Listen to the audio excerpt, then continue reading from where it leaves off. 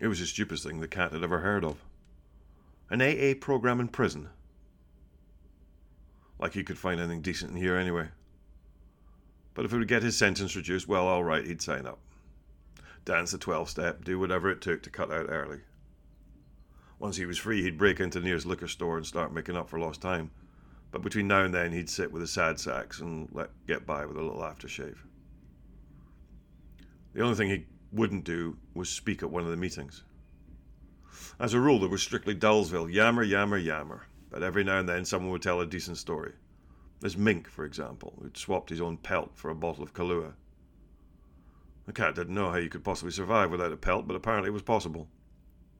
Not pretty, that was for damn sure, but it could be done, and this mink was living proof. It helped that he had a sense of humour about it and told his story with a little pizzazz, complete with sound effects and different voices. When he came to the bit about his wife mistaking him for a beef tongue, the cat laughed so hard he nearly fell out his chair. "Thank you," the mink said at the end of his little speech. "You've been a terrific audience. Now don't forget to tip your waitress."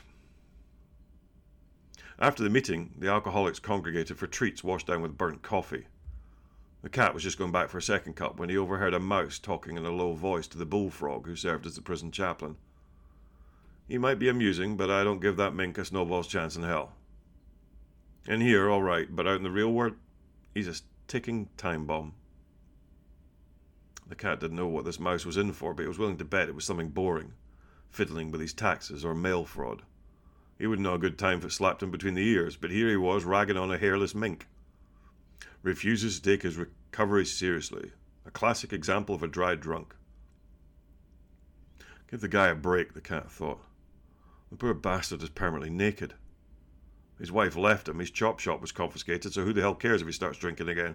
It beats wasting time with the likes of you. The cat didn't say any of these things, but he thought them, and it must have shown in his face. "Do you have a problem?" the mouse asked. And the cat said, "Yeah. As a matter of fact, I do." Sensing trouble, the chaplain moved between them and held out his webbed hands. "All right, gentlemen," he said, "let's just take this down a notch. I've got a problem with certain rodents," the cat continued, "the kind who think that unless you're as pompous as they are, they're going to wind up upon the trash heap." "Is that so?" the mouse said. "Well, I got a problem with cats who try to take someone else's inventory before they've taken their own." He was a spunky little thing, you had to give him that. Here he was, no taller than a shot glass, yet he was more than willing to mix it up, and with a cat, no less. "Don't think I'm going to forget this," he said as the chaplain pulled him back. And the cat said, "Oh, I'm so scared." When dinner time came, the cat joined the mink for burgers and fries in the prison cafe. The mouse was on the opposite side of the room, sitting between a rabbit and a box turtle at the vegetarian table, and every few seconds he'd look up from his plate and glare in the cat's direction. "I don't know what's going on between you two," the mink said, "but you better find some friendly way to straighten it out. I'm telling you, brother, you do not want that mouse as an enemy." "What's he going to do?" the cat said. "Steal the cheese off my hamburger?"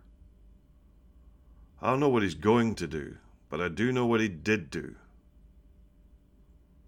the mink said, and he leaned his raw, seeping head across the table. "They say it was arson. Chewed through some wires and set a police building on fire.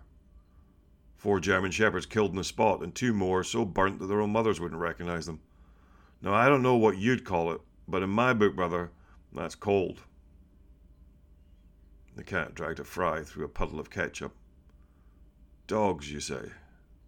The mink nodded. "One of the burnt ones was 2 weeks from retirement. I had him a party lined up and everything." "You're breaking my heart," the cat said. The next AA meeting started like the rest of them. Not a decent story to be had. Someone said he was dying for a drink, and then someone else said the same thing. When that got repetitive, a member told the group why he wanted a drink. "Anyone else like to share?" the chaplain asked. "Any new voices we haven't heard from?" The cat closed his eyes. He usually drifted off to sleep and came to during the Serenity Prayer, but today he stayed awake, waiting for the mouse to pipe up and say something stupid like, "Easy does it," or "Fake it till you make it." Aphorisms he couldn't go 2 minutes without repeating. "Boys," he'd say, "when things get tough, I just have to remind myself to let go and let God." Then everyone would act as if they hadn't heard this 5,000 times already, as if it weren't printed on our flea collars, for Christ's sake. Today, though, the mouse skipped the slogans and talked about a recent encounter that had tested his resolve. I won't name names, but this was between myself and the sort of individual I call a nosy Parker.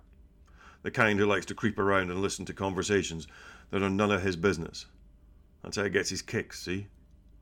The cat said, "Well, why, I oughta..." And the chaplain pointed to a sign reading, "No cross talk." Of all the rules, this was the lousiest, as it meant you couldn't directly respond even when someone was obviously trashing you. Now, I don't know this individual from Adam, the mouse continued. I'd seen him around, sure, but aside from his plug ugliness, there was no reason to take much notice. He was clearly no smarter than this chair I'm sitting on, but that didn't keep him from running his mouth. In fact, it was just the opposite. Pushed every button I have, he did. And just as I was about to rearrange his face, I remembered my fourth step and let it slide. There was a general murmur of congratulations, and the mouse acknowledged it.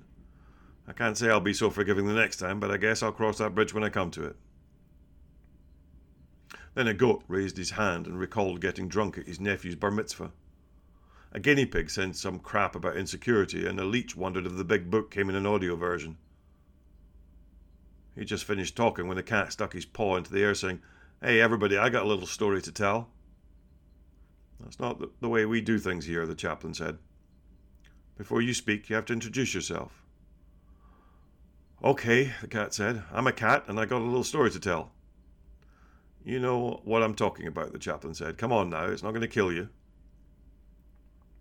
The cat stared across the table at the mouse and saw the same expression he'd observed the night before in the cafe. Smirky, defiant, the look of someone convinced that he had already won.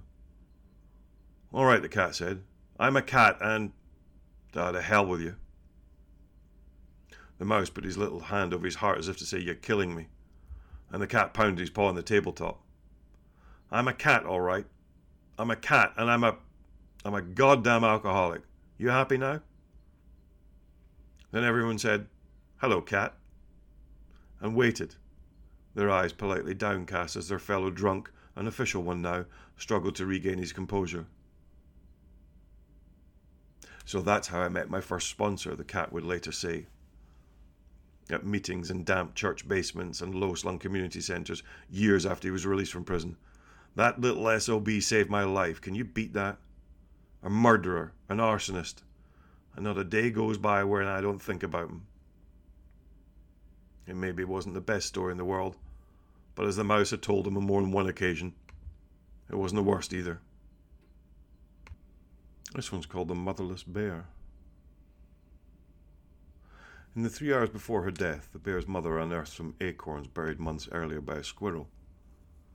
They were damp and worm-eaten and unappetizing as turds, and citing it her rotten luck, she kicked them back into their hole. Around 10, she stopped to pull a burr from her left haunch, and then her daughter would report, "Then she just died." The first few times she said these words, the bear could not believe them. Her mother gone, how could it be? After a day, though, the shock wore off, and she tried to recapture it with an artfully placed pause and an array of amateur theatrical gestures. The faraway look was effective, and eventually she came to master it. And then, she would say, just as her eyes fixed on the distant horizon, "Then she just died." 7 times she cried, but as the weeks passed this became more difficult, and so she took to covering her face with her paws and doing a jerky thing with her shoulders. There, friends would say, and she would imagine them returning to their families. "I saw that poor motherless bear today. And if she doesn't just break your heart, then I don't know what will." Her neighbours brought food, more than enough to get her through the winter. She stayed awake that year and got fat. In the spring, the others awoke from their hibernations and found her finishing the first of the choke cherries. "Eating helps ease the pain," she explained, the bright juice dripping from her chin. And when they turned away, she followed behind them. "Did I mention to you that my mother died? We'd just spent a beautiful morning together, and then the next thing I knew..." "That's no excuse for eating all our choke cherries," they said, furious. A few bears listened without interruption, but she could see in their eyes that their pity had turned to something else. Boredom at best, and at worst, a kind of embarrassment. Not for themselves, but for her. The friend who had previously been the most sympathetic, who herself had cried upon first hearing the story, now offered a solution. "Throw yourself into a project," she said. "That's what I did after my grandfather's heart attack, and it worked wonders." "A project?" the bear said. "You know," said her friend, "dig yourself a new den or something." "But I like my den the way it is." "Then help dig one for someone else. My ex-husband's aunt lost one of her paws in a trap and spent last winter in a ditch. Help her, why don't you?" "I hurt my paw once," the bear said. "Broke a nail and clean off, and then when it finally grew back, it looked like a Brazil nut." She was trying to work the subject back to herself, hoping her friend might forget her suggestion. But it didn't work. "I'll tell the old gal you'll be by later this afternoon. It'll make her happy and help you to work off some of that weight you've gained." The friend ambled off, and the bear glared at her disappearing backside. "Help you work off some of that weight you've gained," she mimicked. Then she overturned a log and ate some ants, low-calorie ones with stripes in their butts. After that, she lay in the sun and was sound asleep when her friend returned and shook her awake, saying, "Hey, what's wrong with you?" "Huh? It's almost dark and my ex-husband's aunt has been waiting all day."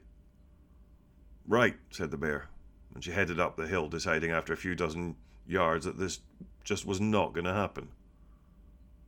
Forget following advice she had never asked for in the first place.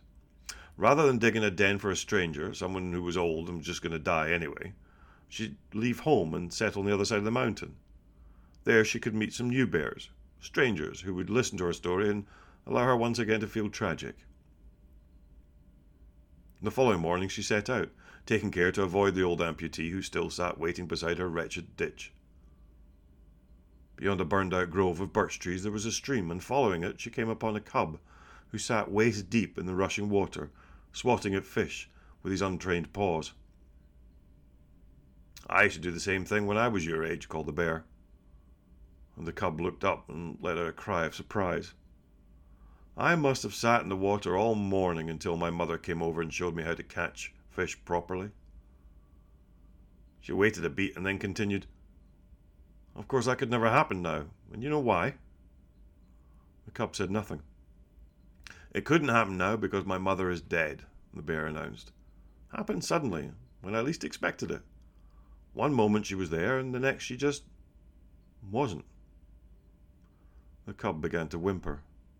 "You wake up an orphan, your mum's body slowly rotting beside you, and what can you do but soldier on, all alone, with no one to love or protect you?"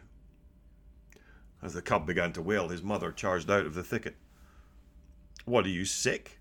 she shouted. "Get your kicks scaring innocent children, is that it? Go on now, get the hell out of here." The bear ran to the opposite shore and into the forest, tripping on logs as she turned to look behind her. What with her weight and all, she was soon out of breath, so she slowed to a trot after the first 100 yards,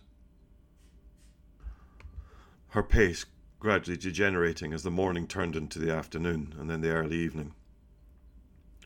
Just before dusk she smelled chimney smoke and ambled to the outskirts of a village. Peering through a gap in a thick hedge, she saw a crowd of humans standing with their backs to her. They seemed to be regarding something that stood in a clearing, and when one of them shifted position she saw that it was a bear. A male, though it took a moment to realize it, as he was wearing a skirt and a tall cone-shaped hat topped with a satin scarf.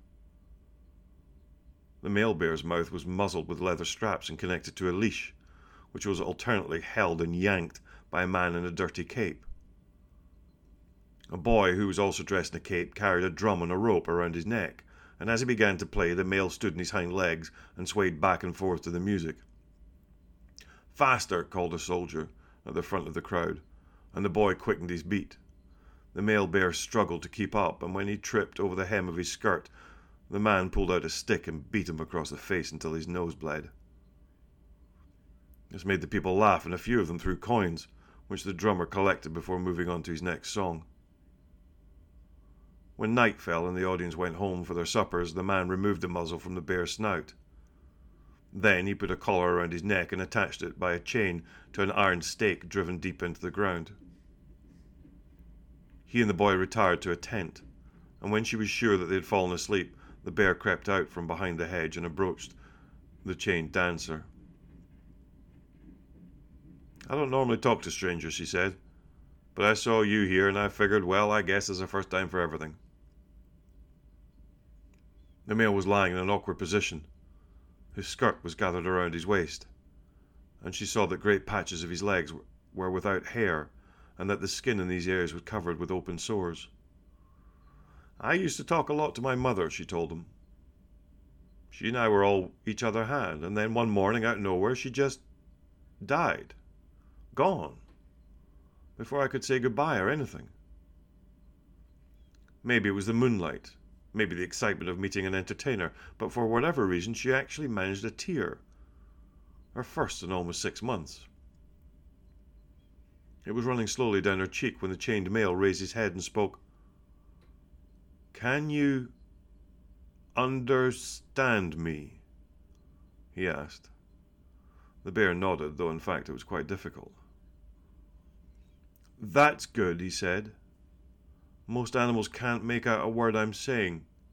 And you know why?" She shook her head. "It's because I have no teeth," he said. "Not a one of them. The man in the tent took a rock and hammered them out of my head." "But the muzzle?" the bear said. "Well, that's just to make me look dangerous." "Oh," the bear said. "I get it." "No," he told her. "I don't think you do. See, I have maggots living in my knees. I'm alive, but flies are raising their families in my flesh, okay?" The bear shivered at the thought of it. "It's been years since I've eaten solid food. My digestive system is shot. My right foot is broken in 3 places. And you're coming to me all teary-eyed because your stepmother died." "She wasn't a step," the bear said. "Oh, she was too, I can see it in your eyes." "Well, she was just like a real mother," the bear said. "Yeah, and piss is just like honey if you're hungry enough." "Maybe males in this part of the country say every ugly thing that enters their heads," the bear said, "but where I'm from—" That was as far as she got before the man and the boy came up from behind and hit her over the head with a padded club. When she came to, it was morning, and the male lay on the ground before her, his throat slit into a meaty smile. "He wasn't no good to us anyhow," the man said to his assistant. "The knees go, and that's it." Now the bear travels from village to village. Her jaws are sunken, her gums swollen with the abscesses left by the broken teeth, and between the disfigurement and the muzzle, it's nearly impossible to catch what she's saying. Always, though, while tripping and stumbling to the music, she looks out into her audience and tells a story about her mother. Most people laugh and yell for her to lift her skirts, but every so often she'll spot someone weeping and swear they can understand her every word.